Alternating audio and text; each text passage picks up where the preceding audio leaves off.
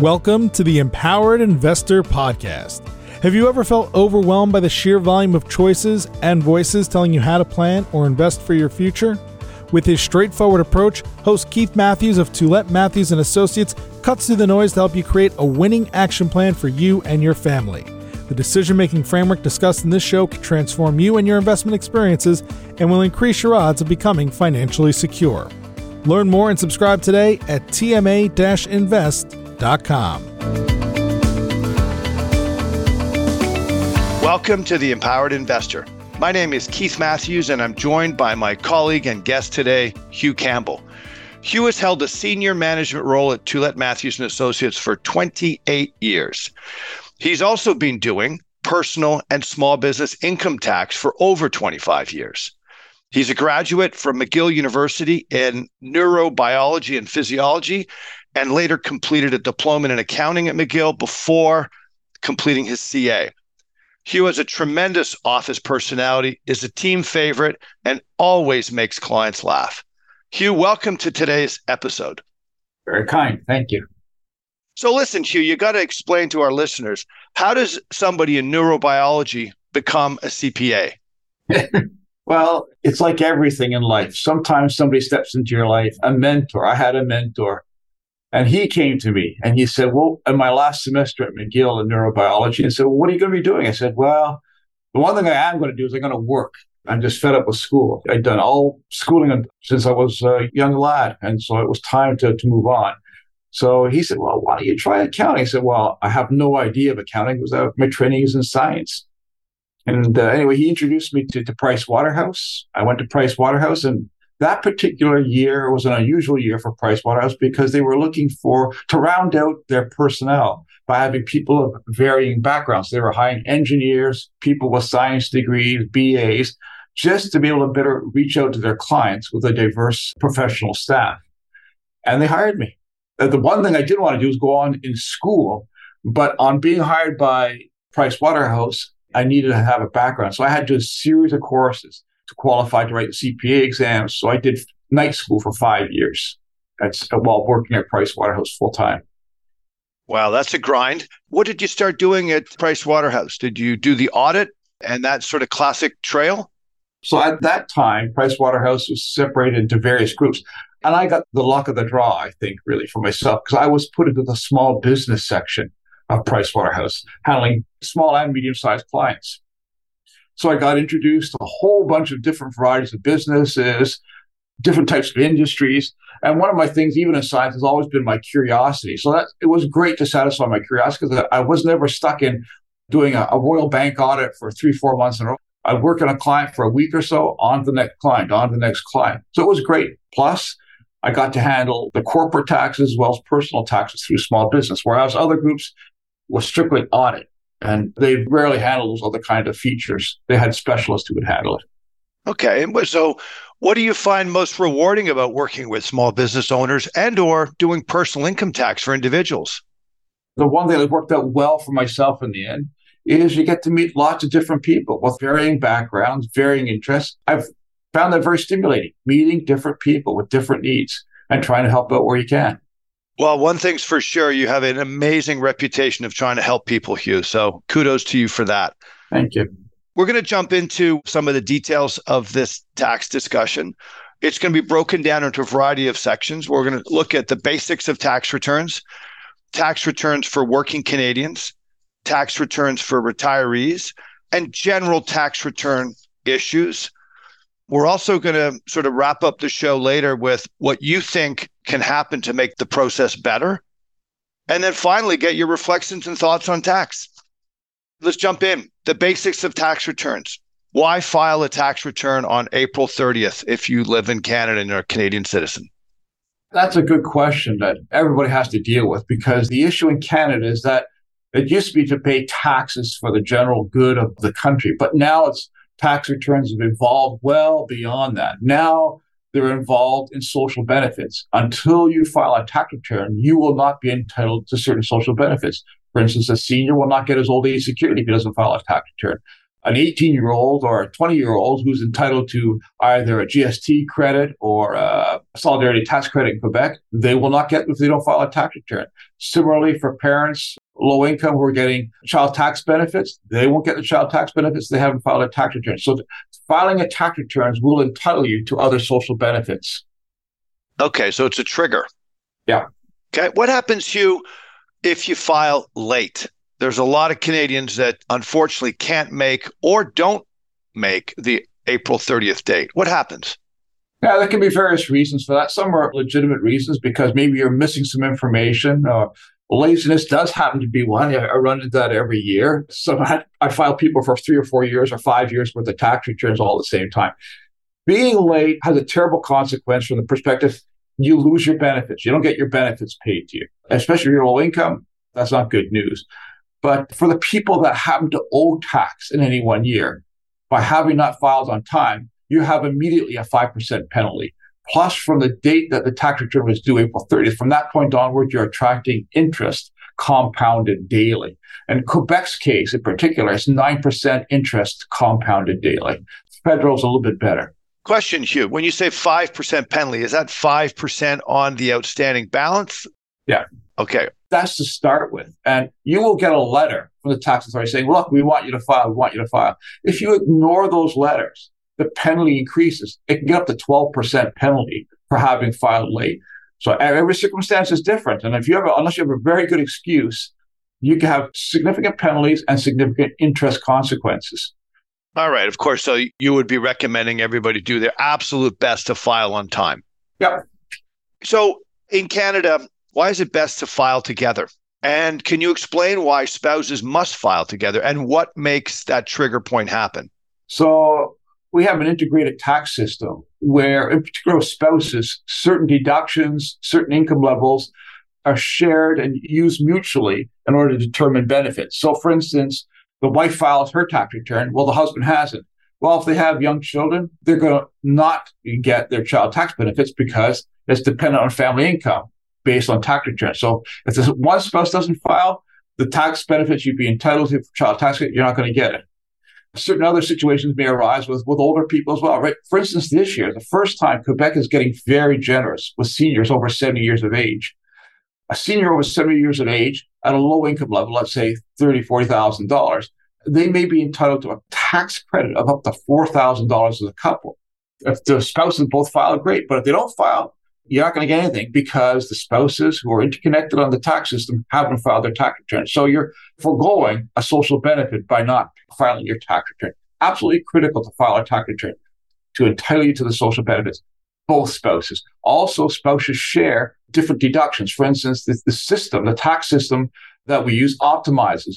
Where is it best to put all your medical expenses on? The lower income spouse, the higher income spouse, same thing with charitable donations. All this stuff is optimized based on filing the return simultaneously. Also, again, with children who may be in university that you're paying, the $5,000, $6,000, $7,000, $8,000 or more for a university education, there's a transfer that can take place of some of the tuition fees from that child who files a tax return to claim them onto the parent who's actually paying for the tuition fees.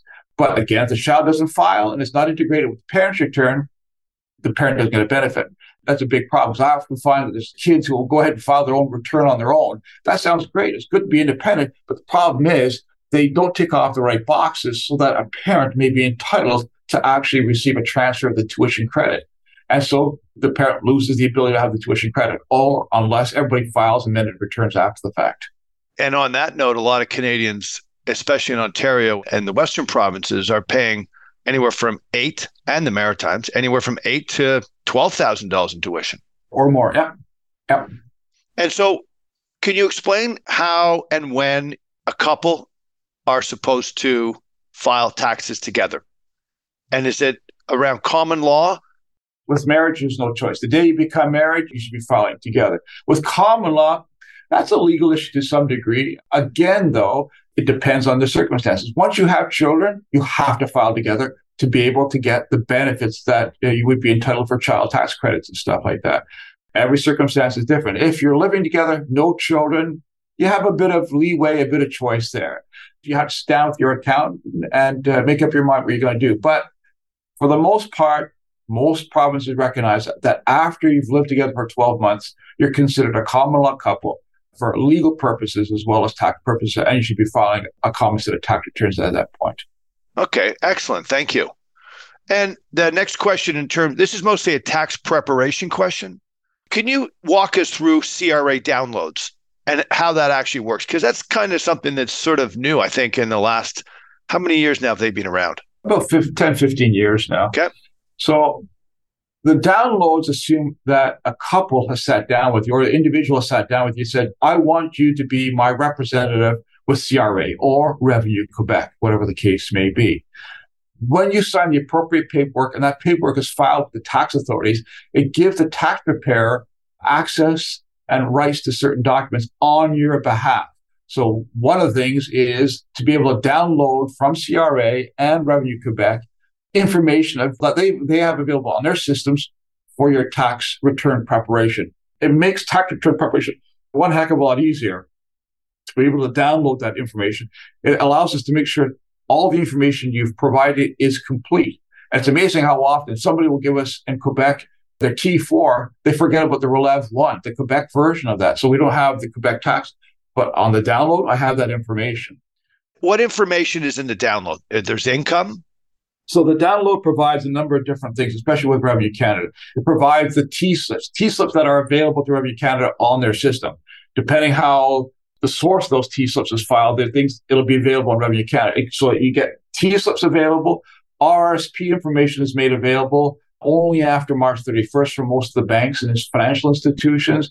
The Government of Canada will also download what you've paid for installments, what your RRSP eligible room is, whether or not there's a debt outstanding with Revenue Canada. So there's a number of pieces of information that are downloaded. Also on top of that, because you have representation status, I can go online into your account with Revenue Canada or Revenue Quebec, and I can see what other pieces of correspondence are outstanding between you and the government or other matters that may be outstanding, such as your TFSA rule. I get to see that. So there's different pieces of information made available that would help in trying to prepare and analyze your financial situation moving forward to give you the best possible results. Okay, how about interest and dividends off of investments that are in a non-registered account held at a bank or a financial institution in Canada? Can you download those as well? Yes, you can. And again, it depends on when the institution makes that available for Revenue Canada. As soon as they make it available to Revenue Canada, it's loaded onto the Revenue Canada database, then it's available to the tax preparer. That can take quite a while. Like some institutions can take up to the end of March or even early April before that information is made available to CRA and in turn made available to tax preparers and their clients. But the reality of what's happened, I find it fascinating because I've sort of been in the financial services industry for 30 years now. No matter where you have investments, no matter where you have income, chances are that it's being reported back to the government by either your employer or your financial institution. There's nowhere to hide. Everything gets flushed out. And it's getting stricter as well. Like Revenue Quebec requires that all institutions, for instance, record if there's a trade that has taken place in a marketable security. They want to know what was traded, how many units was traded. The actual dollars they're not too concerned about. They pick that information up later. You got a chance to put in the correct information, but they report the fact that, hey, you sold 500 shares in Bombardier. They'll look at your tax returns. Well, why doesn't it appear in his tax return? That should be there. Other things that will happen as well is that Revenue Quebec in particular will look at the registry records of home sales. And they will see, oh, Mr. and Mrs. H sold a property, whether it be land, a cottage, or a house. They sold it on this particular date. How come that information is not on their tax return? By law, it has to be there. So all this stuff is being picked up and being dealt with by the tax authorities. And if you don't handle it correctly in your tax return, you're going to have a problem. So you mentioned Revenue Quebec. I mean, I know that we do taxes for clients in Ontario, in British Columbia, and various different provinces across the country. What's the main difference between doing income tax in Quebec for our Quebec clients and doing income tax for Ontario, Maritime, Western, BC provinces? Well, the biggest problem is we have to use two separate tax returns, a federal return and a Quebec return. All other provinces, that's combined in one return. Provincial information is combined on your federal return. So it makes it so much simpler. But the problem with Quebec is really socialized income tax returns. So there's a whole bunch of other things that have to be included in your tax return. For instance, they have what is called the solidarity tax credit for low-income individuals, which be individuals up to about $55,000, $60,000. So on the tax return, they expect to see a record of, oh, you own a property. There's a 15-digit municipal code that must appear in your tax return. Oh, you don't own, but you rent. Oh, okay, then each year you're required to receive from your landlord what is called a 31 slip. And there's, a 16-digit code on that slip unique to that year that must be embedded on your tax return. If it's not there, you will miss receiving the social benefit for a solidarity tax credit, which is basically a computation that gives you a refund of municipal taxes on your rental dwelling plus a credit towards provincial taxes. And so essentially what you're saying is that the Quebec taxes relative to non-Quebec taxes are a little bit more complicated, take a little bit longer to do. Oh, heavens, yeah. And it applies to seniors as well, because there's all sorts of deductions available in Quebec, unique to Quebec, not seen elsewhere in Canada. And you have to have a whole bunch of information, like for seniors residences, there can be a long one-page form that has to be filled out by the tax preparer to entitle a person to a homeowner's credit on their tax return, covering things like nursing care, maintenance of a dwelling, other services that are personal, cleaning services, a whole bunch of things that enter into it for seniors. So all that information has to be embedded in the tax return. Fair enough.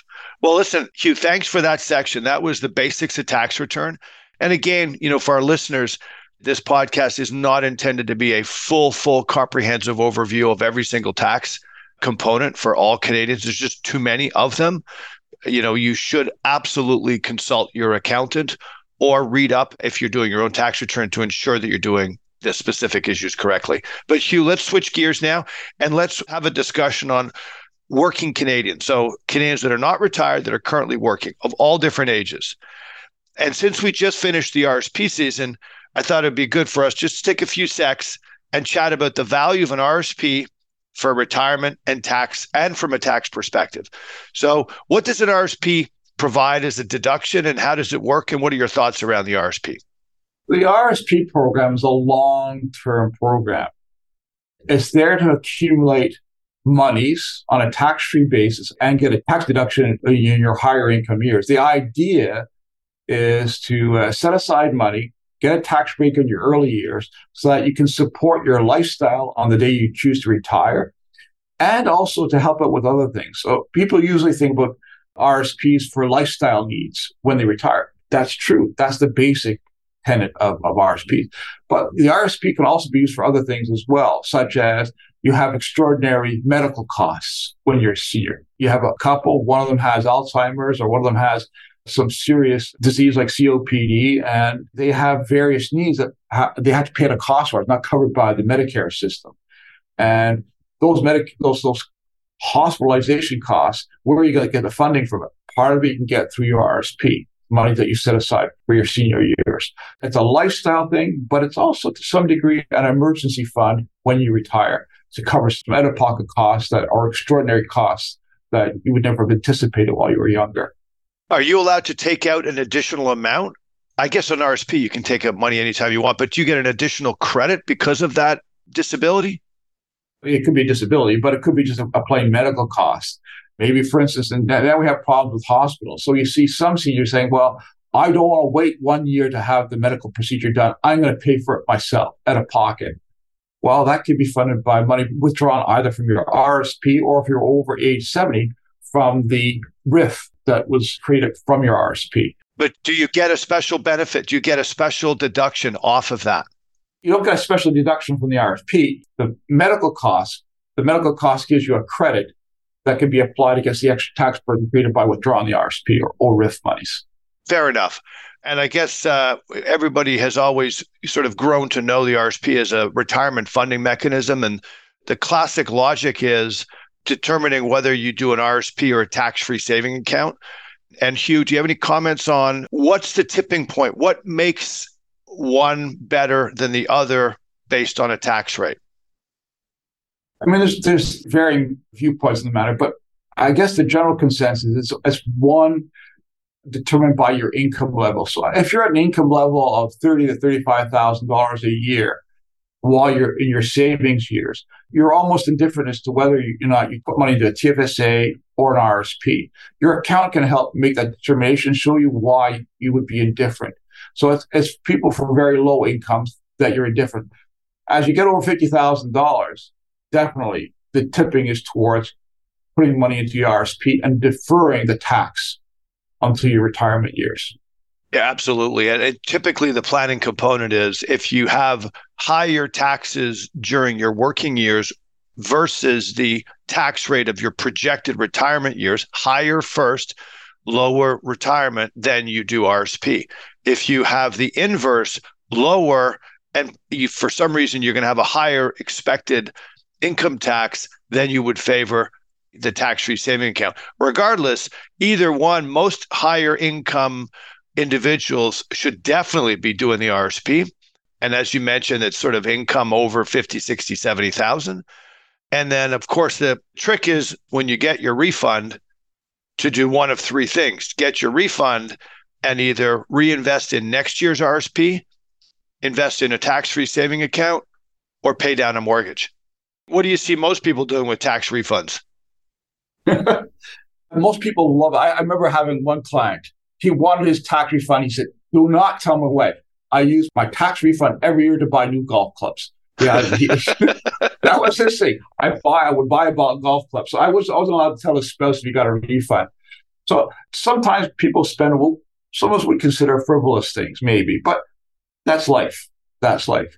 The one thing I meant to mention on RSPs and TFSAs as well, part of it, there's a whole integrated thing that takes place. What's your spouse doing? What's their income level? Do you have a private pension plan? All these factor into whether it's TFSA or RSP as well. Those are other considerations. You sit down with your tax preparer and you work those details out. Fair enough. And that's one of the nice things that we love here at our firm is that we have internal tax, Hugh and Edmund, and we do planning and we do portfolio management. So it's very rare to have that tax service inside a portfolio management firm. And like you just said, when clients come and talk, you talk about tax questions, you can integrate it with planning and investment altogether. I'm a firm believer that especially in the younger years, Hugh, those refunds need to be reinvested back into either paying down mortgages or adding to tax-free or adding to future contributions, because otherwise you're really not saving as much as you think you're saving. I mean, if you have personal debts, you're carrying personal debts. And personal debts is things like credit cards, automobile loans, and the like, sometimes lines of credit as well. You've got to get rid of those as soon as possible. They are a burden. They are a burden, and they should be avoided as much as possible. 100%. So listen, Hugh, let's talk about another brand new account that's coming out, and it's not really live yet. It's coming out in April, I believe, of this year, the First Home tax-free first home savings. It's a mouthful. Financial institutions will be setting up brand new accounts, and they're intended for home buyers, first-time home buyers. Let's take a little bit of time here. And I know that all the details are not 100% out, but let's just go through some of the basics. So what are your thoughts about this and the general mechanics around how it works? Well, there's still lots of thought to be put into these things. It's brand new. It's going to be interesting to see how do you integrate that new plan with TFSAs and the regular RSP stream as well. But every couple is going to be different. No two people are going to be alike, so it's hard to generalize. And it also depends, are you married? Are you living together with somebody? What are your plans and goals as a couple? Like, is home ownership really, really important to you? And if it is, you have to look at your options. How can you best save towards acquiring a home then as a couple? This new plan given by the government, it's quite intriguing, the options that it offers you. Again, because you get a tax break in the planning process. So take a moment, Hugh, you get a tax break. What does that mean? So what they're saying is that each year you may contribute towards the ultimate limit, which is $4,000, up to $8,000 a year.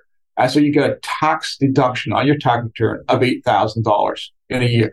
There's a little mechanism whereby if you skip a year, that maybe the following year you may be able to contribute $16,000 and deduct the $16,000 on your tax return. The other thing is, it is possible that you can put aside the money of $8,000, whatever, per year into the plan, or however amount you put into it, but not take the deduction away because you have insufficient income to deduct it again. So you can defer the deduction a year when you have more income to get you a better tax break. So you're speaking about two real important subjects here. One is the deduction. So you put $8,000 in, and if you're in a 40% marginal tax bracket, you're going to get $3,002 back in your tax return. Yeah. That $3,002 can be used to either add to your RSP, add to your tax-free, get ready for your next payment in your tax-free saving account, first home buying plan, or pay down debt. So there's a lot of benefit to that. Yeah. I could also see this being used by certain parents who are trying, for example, to maybe contribute and help their adult kids while they're still in university, because they might be able to make that contribution, but allow the deferral of the deduction to occur into the future when the university student has a higher income 3 or 4 years after graduating. In some of the research I've seen, you're able to do a tax-free first home buyer's plan along with the RSP home buyer's plan. You can combine them. If you're a young couple and you're saving diligently in your 20s and early 30s, technically, each could get $40,000 into a tax-free first home buyer's plan, and each can get $35,000. So technically, you could save up to $150,000 towards a down payment of a home, which is a more sizable down payment than one would have thought of 5, 6, 7, 8, 9 years ago. Yeah. Yeah. And the nice thing is, in the tax-free homeowners, there's no consequences at all. You take it out without having to ever repay it. Whereas on the RSP side, it's called a home buyer's plan. You take it out, but you must repay it, or there's a tax consequence in future years. Absolutely. All right, let's keep the conversation going here. Hugh, let's talk a little bit about interest deductibility. And that can occur on investments, real estate, if it's an investment real estate, and or businesses. Do you have a few comments on things people should look out for or at least be aware of? Yeah, there's some problems there for some individuals that we've seen over the years. So they'll take out a line of credit for investment purposes, but then they use that same line of credit to buy cars, furniture for the patio, improvements for the house or a swimming pool. And so they mix the proceeds of the loan with proceeds that have been used for investment purposes.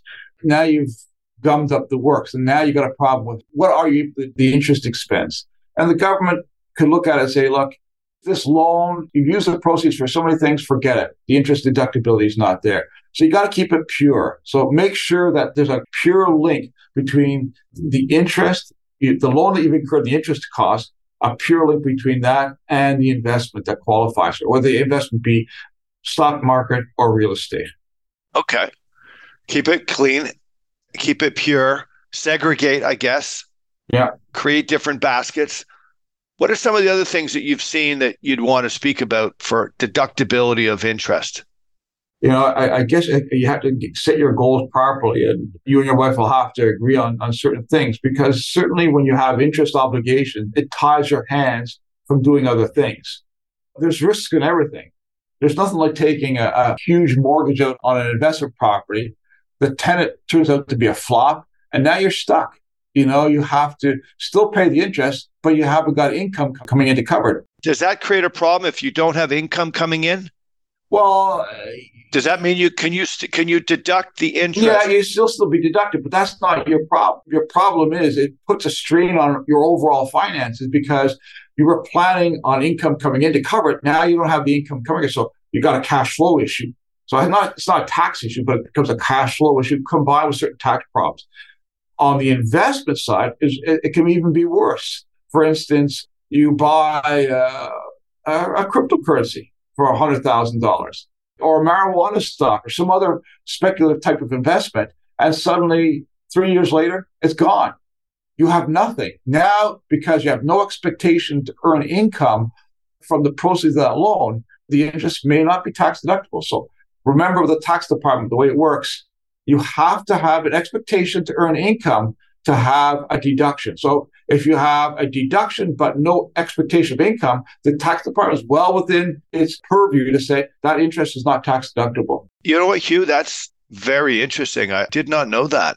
So you're saying if you're speculating in investing and you borrow money to speculate, you obviously think that you're going to get the deduction on interest because you're investing. You speculate, you lose a lot. You might lose everything. Yeah. Thereafter, you're not going to get that deduction potentially. That's a good possibility. Yeah. Wow. Okay. So obviously that's something that needs to be really looked at carefully. And of course, with higher interest rates where they're at right now, lines of credit are coming in. Homeowner line of credit prime is coming in at 6.7% right now. It's quite a bit different than the 2.45 of a couple of years ago. So check with your accountant to make sure that interest is deductible. Make sure that you safeguard yourself. I thought 6% was a pretty reasonable rate, Keith. I mean, my wife and I first bought our first home, it was a 19.5% interest rate. I never paid a mortgage less than a 10% interest rate.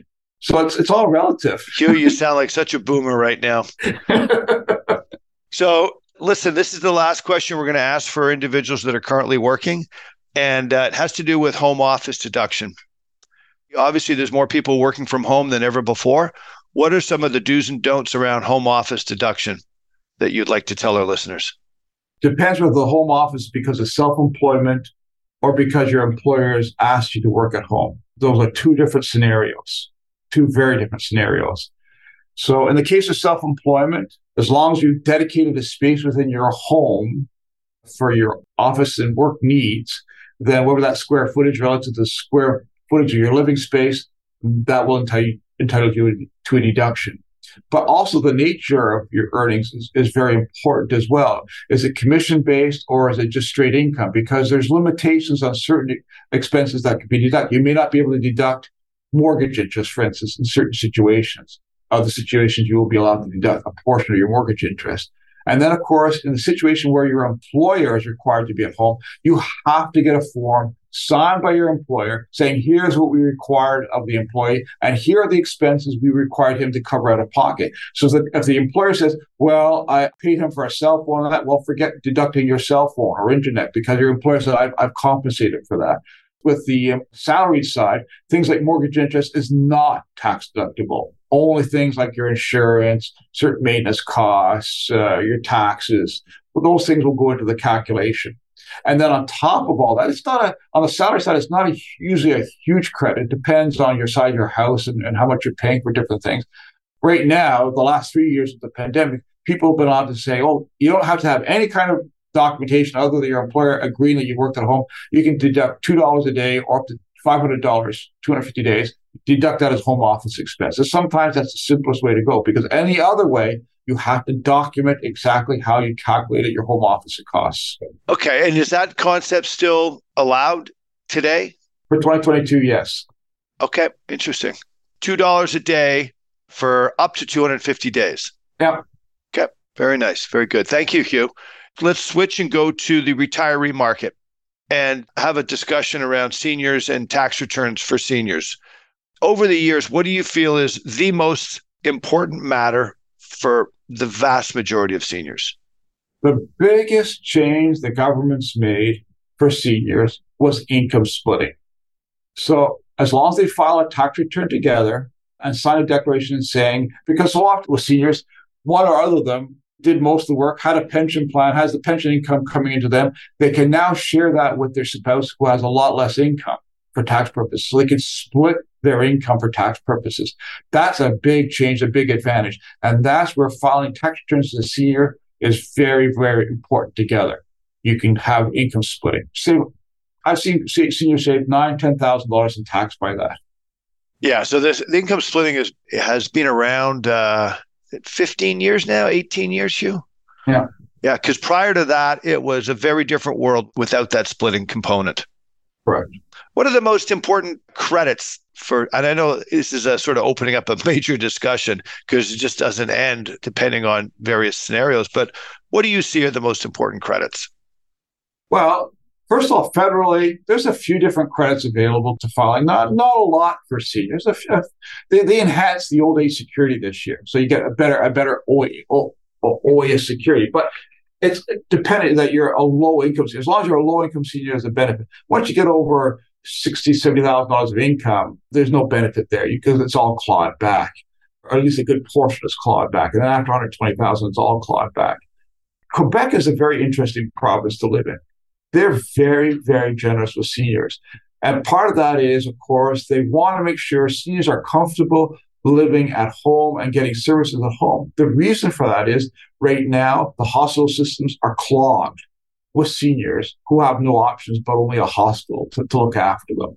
And it's clogging up our systems. So they're trying to find out ways for seniors to be looked after properly at home, getting the help they need, and getting tax credits and other financial aid to them do that.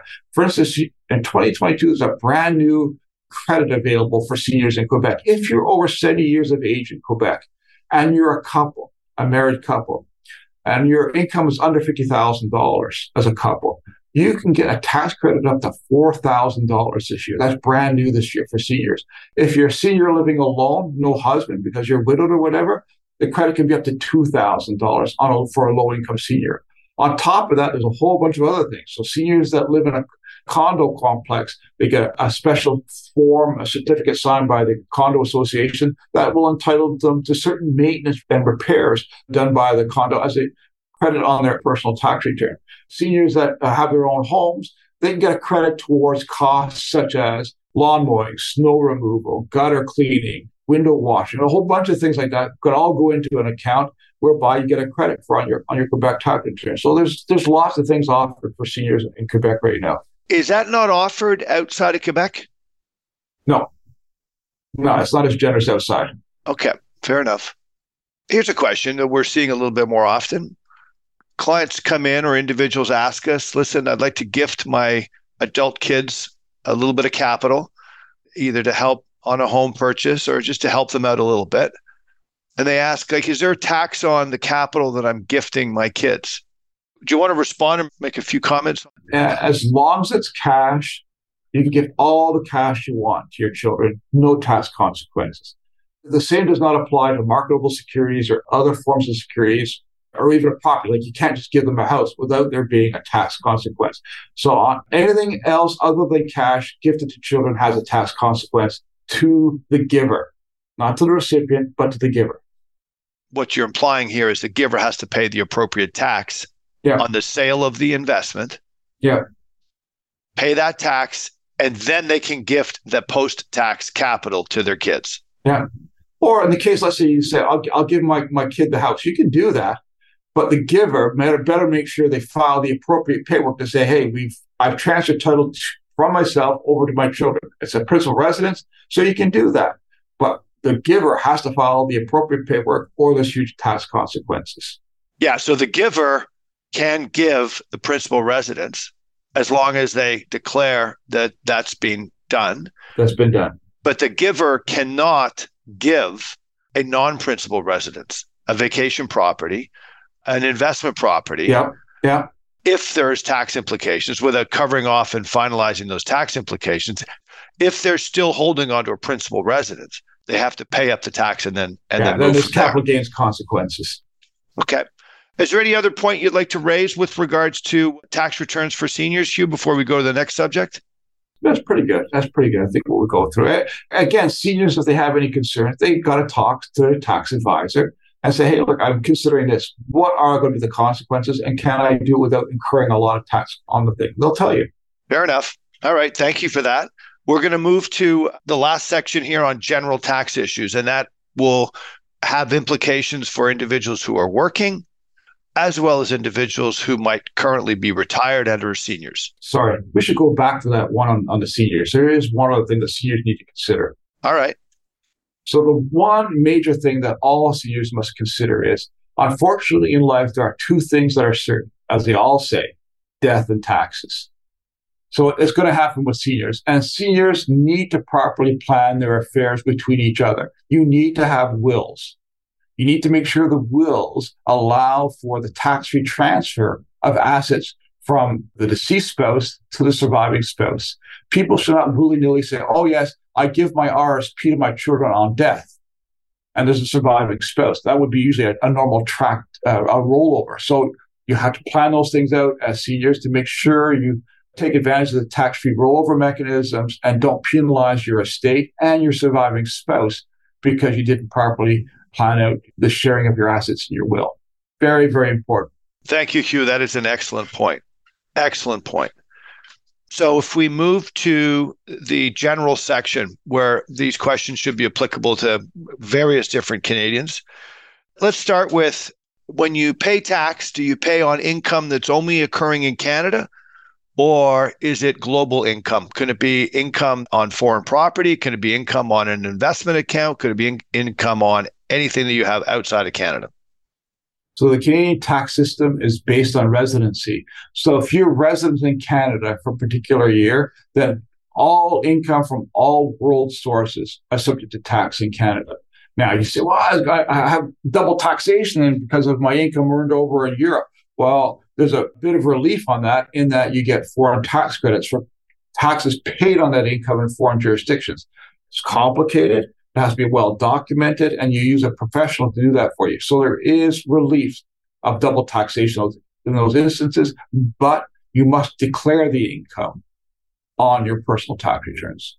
So you declare all income, regardless of whether it's only in Canada, all worldwide income on your Canadian tax return. Correct. Perfect. What's a T1135, Hugh? So the problem that all tax authorities across the world have experienced is that they've come to realize that we live in a global economy, and people don't have their assets and their resources all in one legal jurisdiction. They have them spread throughout the world. It can be down in Central America, can be over in Europe, through inheritances and all this. And so things get very complicated. So people have tried to hide assets in other legal jurisdictions without paying the tax consequences associated with those assets and resources.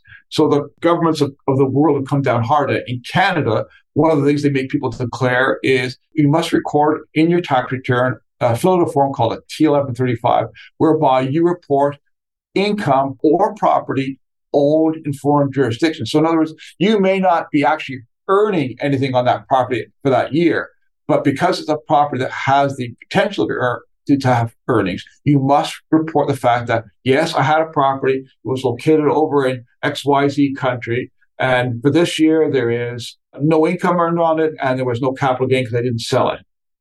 As time evolves, as the property earns income on that, you have to report the income, or if you sell it, you have to report the capital gain or loss, and subject to taxes in Canada. If you do not, that's a problem.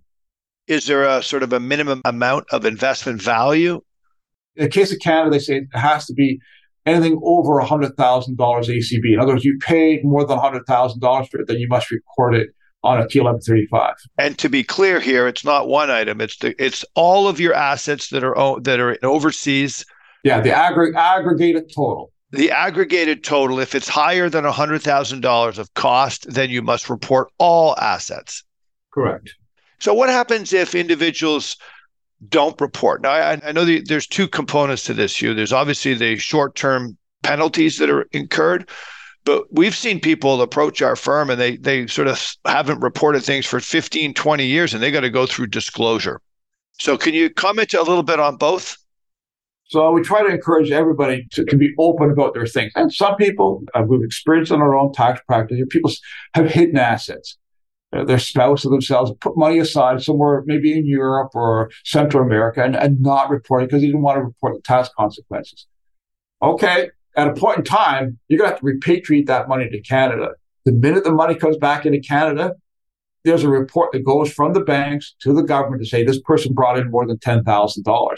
And that's a trigger to the government to say, well, where'd that money come from? It'll come back to you. At that point, the government's got you. And if they write a letter to you saying you have to explain yourself, at that point, you face huge consequences, huge penalties, no relief possible. They're going to take you for everything you're worth. There is a process whereby you can make a voluntary declaration. And that's getting harder to do now because the governments have kind of given everybody the chance to make those voluntary declarations. But up until recently, you can make a voluntary declaration. Say, okay, look, I had these assets over here. I haven't reported it correctly. And now I'd like to make a voluntary declaration. Usually you engage a professional for that or even a lawyer to protect your rights. And you provide the accounting that's necessary. And the government will consider everything and make an assessment on you of what the consequences are that you've avoided for income tax purposes. And then they charge you the appropriate tax, interest, but no penalties. They may avoid penalties in those situations. But if they come to you first, you don't avoid the penalties. Yeah. And to be clear, we haven't worked with clients that we know that have explicitly hid things. We have in the past found out only after the fact that that's occurred, and often through a relative.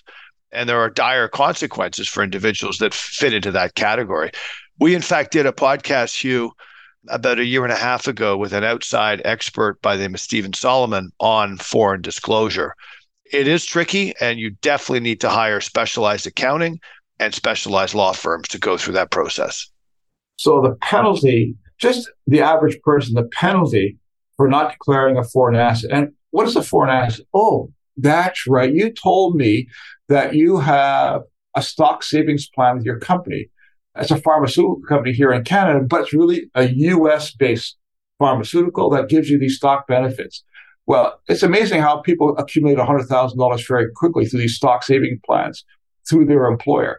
That's a reportable item on a T1135. T1135 once it exceeds $100,000. So if you're not careful, you go over that limit and don't report it, the government catches it. You're going to charge a penalty. First of all, for not having filed a T1135, the penalty is $2,500 for each year that you have reported. So it can be quite a severe penalty, even though there's no taxes owed. Because you haven't done the proper reporting, you're going to be penalized for that. So foreign assets can come from many different things. It can come from inheritances. It can come from savings you have abroad, which there's nothing illegal about it as long as you report it, or come accidentally through things like stock saving plans with your employer. Yeah. So in terms of the specific items that need to be listed, U.S. or international securities, stocks and or bonds, international property. And international properties are very interesting, Keith, because there's two types of international property. So a lot of people will say, I have a condo down in Florida. I use for my personal use only. As long as it's for your personal use only, it can be worth $1 million. Because it's used for personal use, there's no T1135 consequence. You do not have to report that because it's a personal use property. However, you turn around to me, and I've had this happen with clients, and say, I rented it this year. I rented it for $10,000. Now it's no longer a personal use property. Now it's an investment property. You have to report it as T1135 from that point onward until the day you dispose of that property. Well, that's a very good point, Hugh. So for all individuals that own property in the United States or in Europe or in Central America, as long as they use it for their personal use, it's okay. The second they rent it, it's got to be reported. Yep. Okay. That's excellent. Thank you. Let's keep on going. We've got a list here that we got to get through here. This is all great stuff. Charitable donations. So I've got cash versus stock donations. And obviously, when we say cash versus stock, let's just talk about cash. What happens when an individual makes a cash donation to a charity and gets a tax receipt? Lots of concerns there. I see this every year. First of all, it has to be a cash donation to a charitable Canadian institution who gives you a valid Canadian charitable receipt. As long as you get that, you can deduct it on your federal and Quebec tax returns, no problem at all. But we have a lot of organizations now that go around and say, Save Our Children or something like that. It's not a charitable organization. It's just a nonprofit that says, thank you very much for your donation, but it's not a charitable donation. You cannot deduct that for tax purposes. So you have to make sure if you're dealing with an organization that it's a Canadian charitable organization and it has a number for that. If they do not have that, you will not get a deduction. The other question you could ask is, can you provide a tax receipt? Yes, you can ask that. And the other thing as well is people saying, it's on television all the time, here's this organization. It's a charitable organization that states, and you donate to it, that's great. However, you cannot deduct that in Canada because it's a U.S. charity. And in that situation, the only way you can deduct it is if you had U.S. source income, such as employment income or some other source of income from the United States. You can deduct it against that income, but you cannot deduct it against your Canadian sourced income. Oh, very interesting. Very interesting. All right. So let's look at the other option here, which is if you're an individual and you own a non-registered portfolio and you have stock in it, and the stock has a low ACB, so you purchased it many, many years ago and it's appreciated, but you also have cash.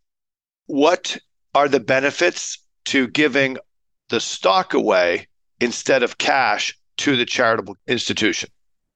Well, the issue with the stocks is that if you decide, I'll sell it first and make a cash donation, the issue is then you have a capital gains treatment and you have to pay tax on the capital gain. The government is allowed, out of its wisdom, to allow you to donate the stock itself. And so there is no capital gains treatment for you. So you avoid that, but you get a tax receipt for the fair market value of the security. So for example, you have a stock that's worth $10,000 and you bought it for $5,000. If you decide to give the cash equivalent, you have to sell the 10, you have a capital gain of $5,000, you have to pay tax on the 5. Or you can donate the stock. You donate the stock, there's no capital gains treatment, so you avoid that tax issue on your personal return. But the tax receipt you're going to receive from the charity is for $10,000, and you can deduct that as a charitable donation. So you've done two things: avoided the tax consequence for the capital gain, and you got a tax rate on the full value of the stock, which is $10,000. And we see that a lot. We have quite a few clients that on an annual basis are extremely generous and are donating stock, appreciated stock.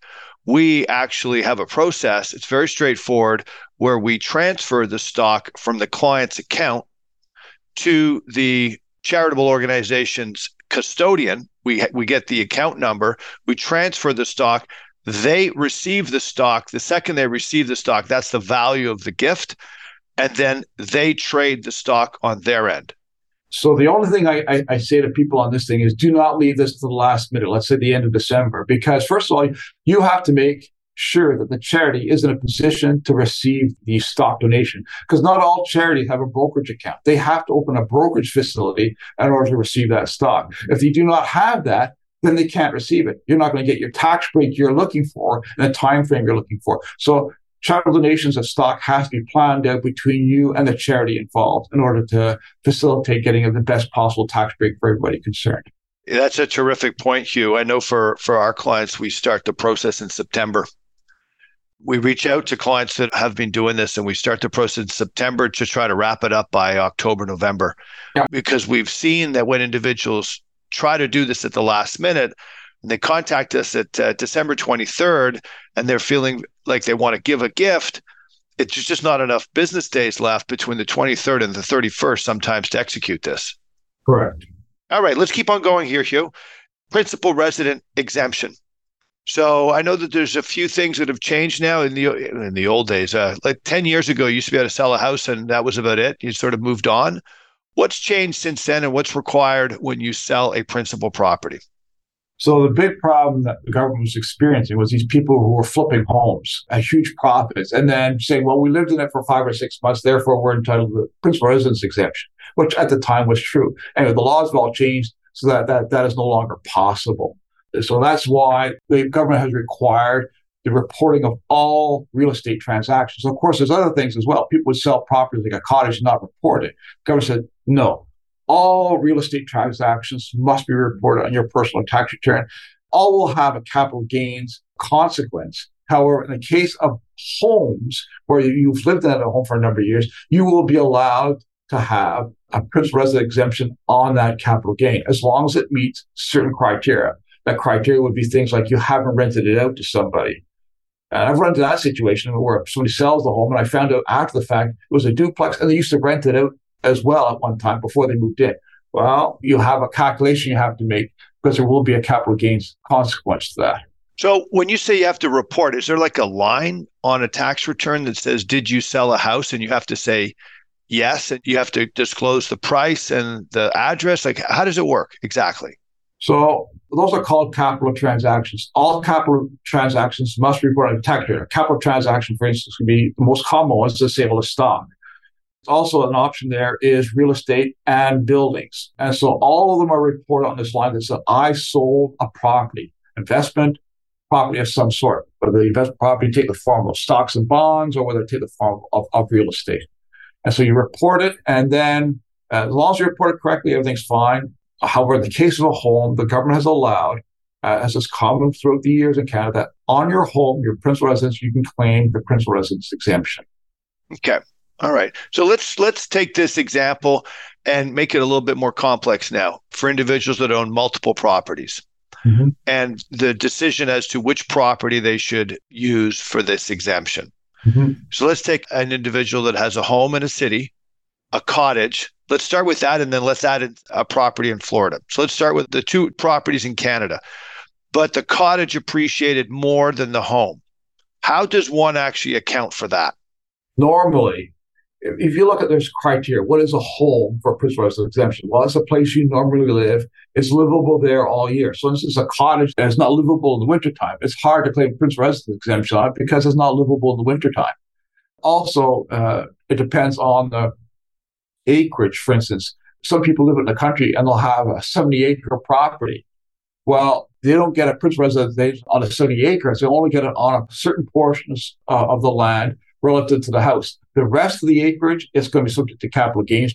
There's a number of criteria that you have to go to figure out what is subject to the principal residence exemption.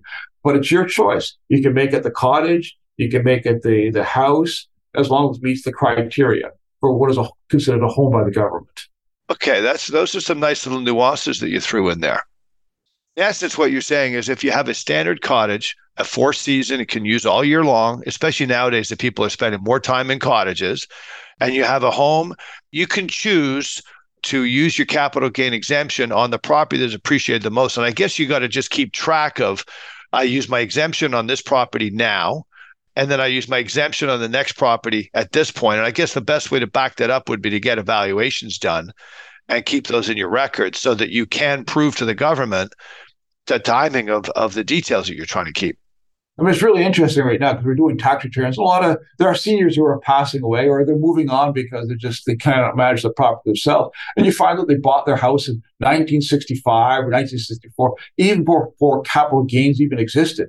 Capital gains only came in 1971. So you had to figure out what was the value in 1971. There's all sorts of things, intricacies that you have to deal with on these long-lived properties and figure out what they were worth. But it's interesting stories. You see these houses on the West Island, they've lived in them for 50 years. They bought it for $5,000. Now they're selling it for $500,000. $500,000. Way more than that, Hugh. So let's complicate it one more step. Person owns a house, a cottage, and a property in the United States. Yeah. But it's a personal use property. It's not a rental property. Can you declare the U.S. property as your principal residence? I know we've done it in the past for a couple of clients. Again, there's various restrictions on that. You have to read what the restrictions are and the eligibility criteria are to get the principal residence exemption. So is it possible? Yes, it is possible. Okay, so obviously, to our listeners who have multiple properties, if you want to use the exemption, make sure you speak to a tax advisor to get it correctly, because there are opportunities, but you want to make sure you're doing it in a fair way. So what are the penalties?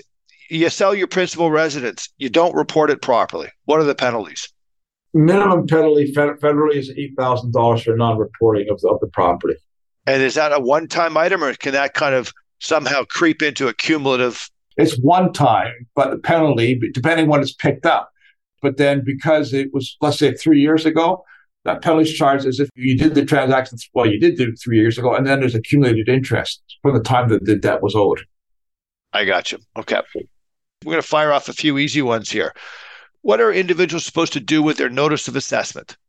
Those are very important legal documents because they're used for a number of different things. Always conserve your notice of assessment. Put it in the tax papers for that year and hold on to it. Do not throw it out.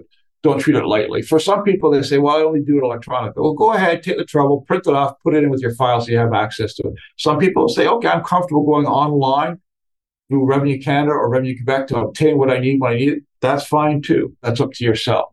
But certainly make sure you can get access to a copy. Especially don't leave it so that you have access online, but you've never given your spouse that access or the information to have access, because now the spouse has a problem. So it's better to kind of print it out so everybody has access to those documents. But they are needed for certain things as well. And if you're trying to have a conversation with Revenue Quebec or Revenue Canada, certain things, they're going to ask you a question. Well, what is online, such and such, of your assessment notice? And if you don't have the information available, they stop answering your questions. They forget it. Yeah, so it's a great document, as a reference document. Yeah. Okay. What do you do if you owe money? You do your tax return yourself, or you get it done by a professional and they tell you that you owe money. What do you do? Owing a debt to Revenue Canada, Revenue Quebec, it's common. It happens. And people run into situations where they are cash short for a while. Do not ignore when you owe a debt to Revenue Canada or Revenue Quebec. Generally, they let it ride for at least 90 days after you get your initial bill. You won't hear much from them. They assume that you're making the arrangements to get it paid. But After 90 days, they'll send you another letter saying, you haven't paid us yet. What's happening? Some people will continue to ignore that. And then they finally get a warning letter saying, either you contact us, make an arrangement to pay, or else. When you receive a letter like that and you still continue to ignore it, that's when seizures of bank accounts start. And they freeze your accounts. Okay, so how does that work exactly? Let's say you haven't been on top of your tax affairs, you haven't paid what the money's owed. They're going to come in and actually go into your bank account and do what exactly? What does that mean? Freeze them. That means you have no access to what does that mean exactly? First of all, they will send a letter to your bank. And the bank, they will say a letter, this person owes us $1,000. If you have the money in it, they just take the money out and they remit it to a revenue account on your behalf. If your account only has $800, they'll pay the $800 and then they freeze your account until such time as the balance is paid. So you can't use your account for anything. Fair enough. So at the end of the day, you got to get this thing paid for. Yeah, don't ignore it. It's not good. And it red flags your file as well. So that revenue account now says you're, quote unquote, let's say a troublemaker, for lack of a better word.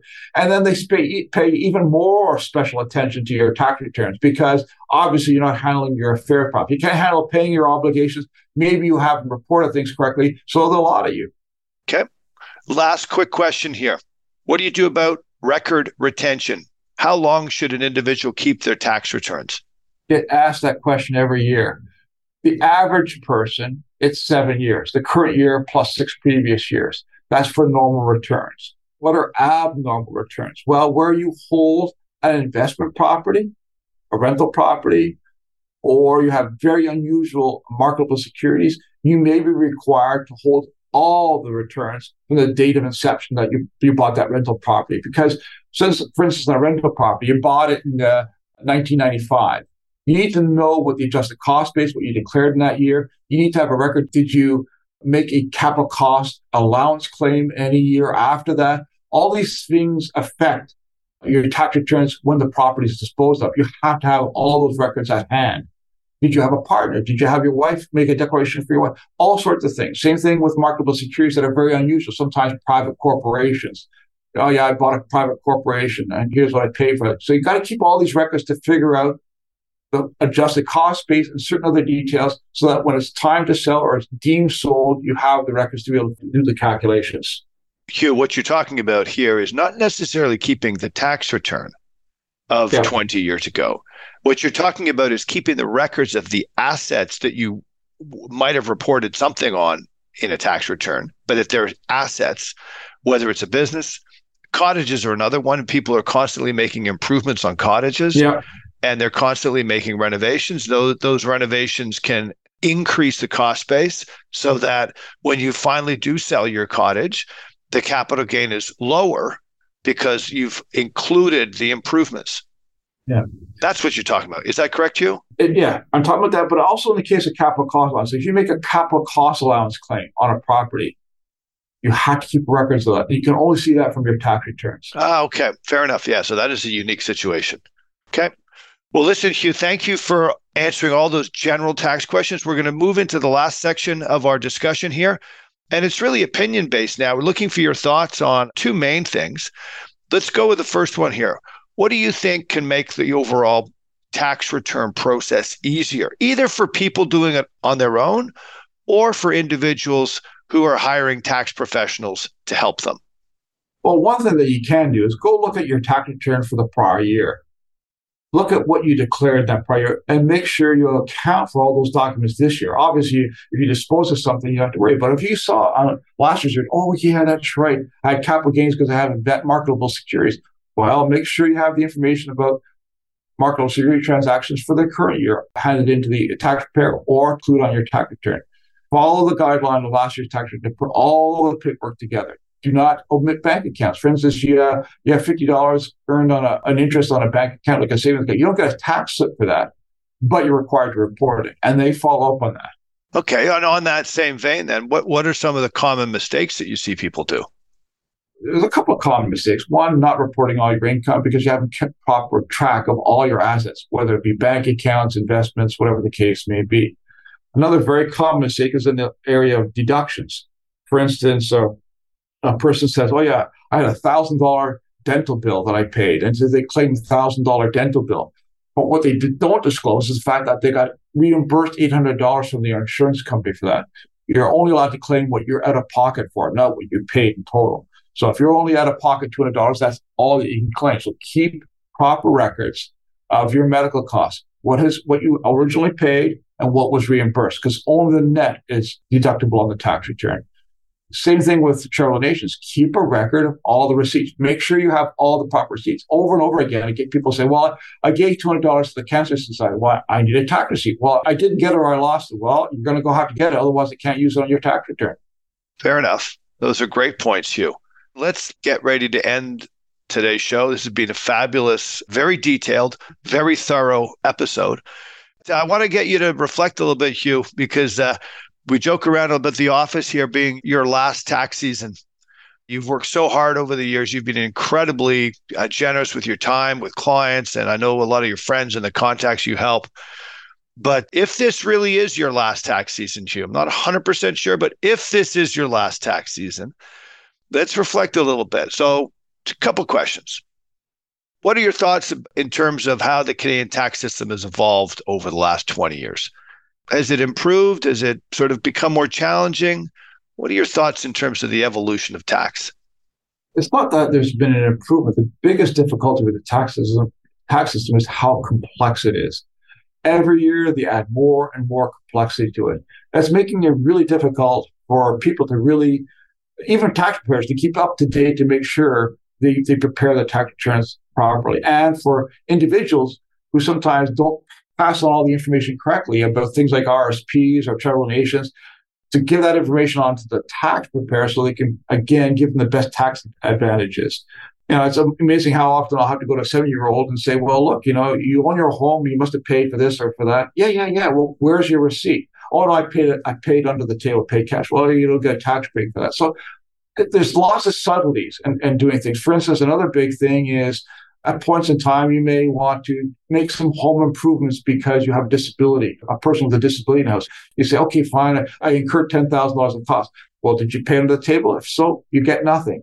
Did you get proper invoices from the person who did the work, identifying themselves as to a name, address, their tax numbers for tax purposes? You need all that information to get a proper deduction. People who have rental properties, Quebec requires that if you make an improvement in a rental property, you must have a valid invoice from the supplier, identified with either his SIN number or QST number or BN number. If you don't have one of those three, you're not allowed to deduct anything for that thing on your tax return. You get no break. So you spent $1,000 on a roof, you don't have a valid receipt, you get nothing. And that information has to be supplied on your tax declaration. So it wouldn't even be accepted if you don't have that information. Well, you raised a very good point about the complexity of tax. And if I'm not mistaken, the statistics are now showing that fewer and fewer individuals in Canada and in the United States are doing their own tax returns. I think partly because they view it as complex. The flip side to that is the accounting profession has never been in such demand for personal tax, but there's a shortage of accountants in the industry, both in the United States and in Canada. So there's a bit of a traffic jam occurring soon. And we're seeing it because individuals are desperately looking for accounting advice. Well, you're absolutely right, Keith. I am retiring this year. And so I'm just trying to handle the best possible. Yesterday, I got calls from 2 people saying, look, I have these situations for some friends. Please look after them. They can't find anybody. I said, look, I can barely handle what I have for my existing client base. I cannot help you. I just can't help you. And I feel really bad about that. I really do. But that's just the limitations of my own personal. I only have so much time available to do this stuff. Well, and the challenge with the tax business, as you very well know, is it's crammed into 2 months. Why doesn't the government sort of shift? I guess they couldn't do it multiple end-of-year tax seasons because it would shift the workload out throughout the entire year instead of making this entire moment happen in this 6-week period, which is just crazy. Yeah, but it's not a tax system anymore. It's a social benefit system as well. Huge transfers of wealth are taking place by doing the tax returns. And so they have to do that at a point in time to treat everybody fairly at the same time. You look at last year and 2021, Quebec came up with a thing saying, for everybody at a certain income level, we're going to give you $500 bonus as a tax refund if you file your tax return. Well, it was a big hassle at the last minute. Even the tax software people couldn't adjust their software to accommodate. So we were filing tax returns without claiming the $500, assuming the government will make the adjustment, which they did for the $500. And so it's just everything's getting more and more complex. The complexity is such more and more tax professionals say, I don't want to do this anymore. It's not worth listening to the gripes of people who are really unhappy because certain things didn't get treated correctly. Hugh, it sounds like a great time to retire. It does. It does. So listen, that's the complex side. Here's your last comment that we'd love to hear from you, Hugh. What are you going to miss most about doing taxes for clients, contacts, and friends? It's the same thing that I felt when I finished my BSc and I joined Price Waterhouse. What I really enjoyed about it was satisfying my curiosity about delving into different things and seeing different things, but in particular dealing with people. I was very reserved back then. I was shy. And so that opened me up. I enjoy dealing with people. I still enjoy that. So the big thing that I will miss is not the taxes. I have no problem missing tax, but I enjoy dealing with the people and having a good time with them, reminiscing, looking at past things. I'll miss all that.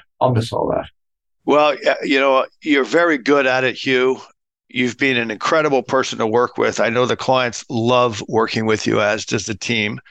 So I want to, on behalf of our listeners, our clients, contacts, friends, I want to thank you, first of all, for taking time out of your you've just taken an hour and 15 minutes out of a busy tax season to share your thoughts on tax, to try to help others through the podcast. So I want to thank you so much for taking that time to do it. And then on behalf of all of our clients and everybody who's worked with you over the last 20 years, I want to thank you so much. And while you may think this is your last podcast, Hugh, we will get you back on one more time, maybe in a year or so. So thank you very much, Hugh. Thank you, Keith. Thank you very, very much. And to all the clients, thank you as well. You've been listening to the Empowered Investor Podcast, hosted by Keith Matthews. Please visit tma-invest.com to subscribe to this podcast, learn more about how his firm helps Canadian investors, or to request a complimentary copy of The Empowered Investor. Investments and investing strategies should be evaluated based on your own objectives. Listeners of this podcast should use their best judgment and consult a financial expert prior to making any investment decisions based on the information found in this podcast.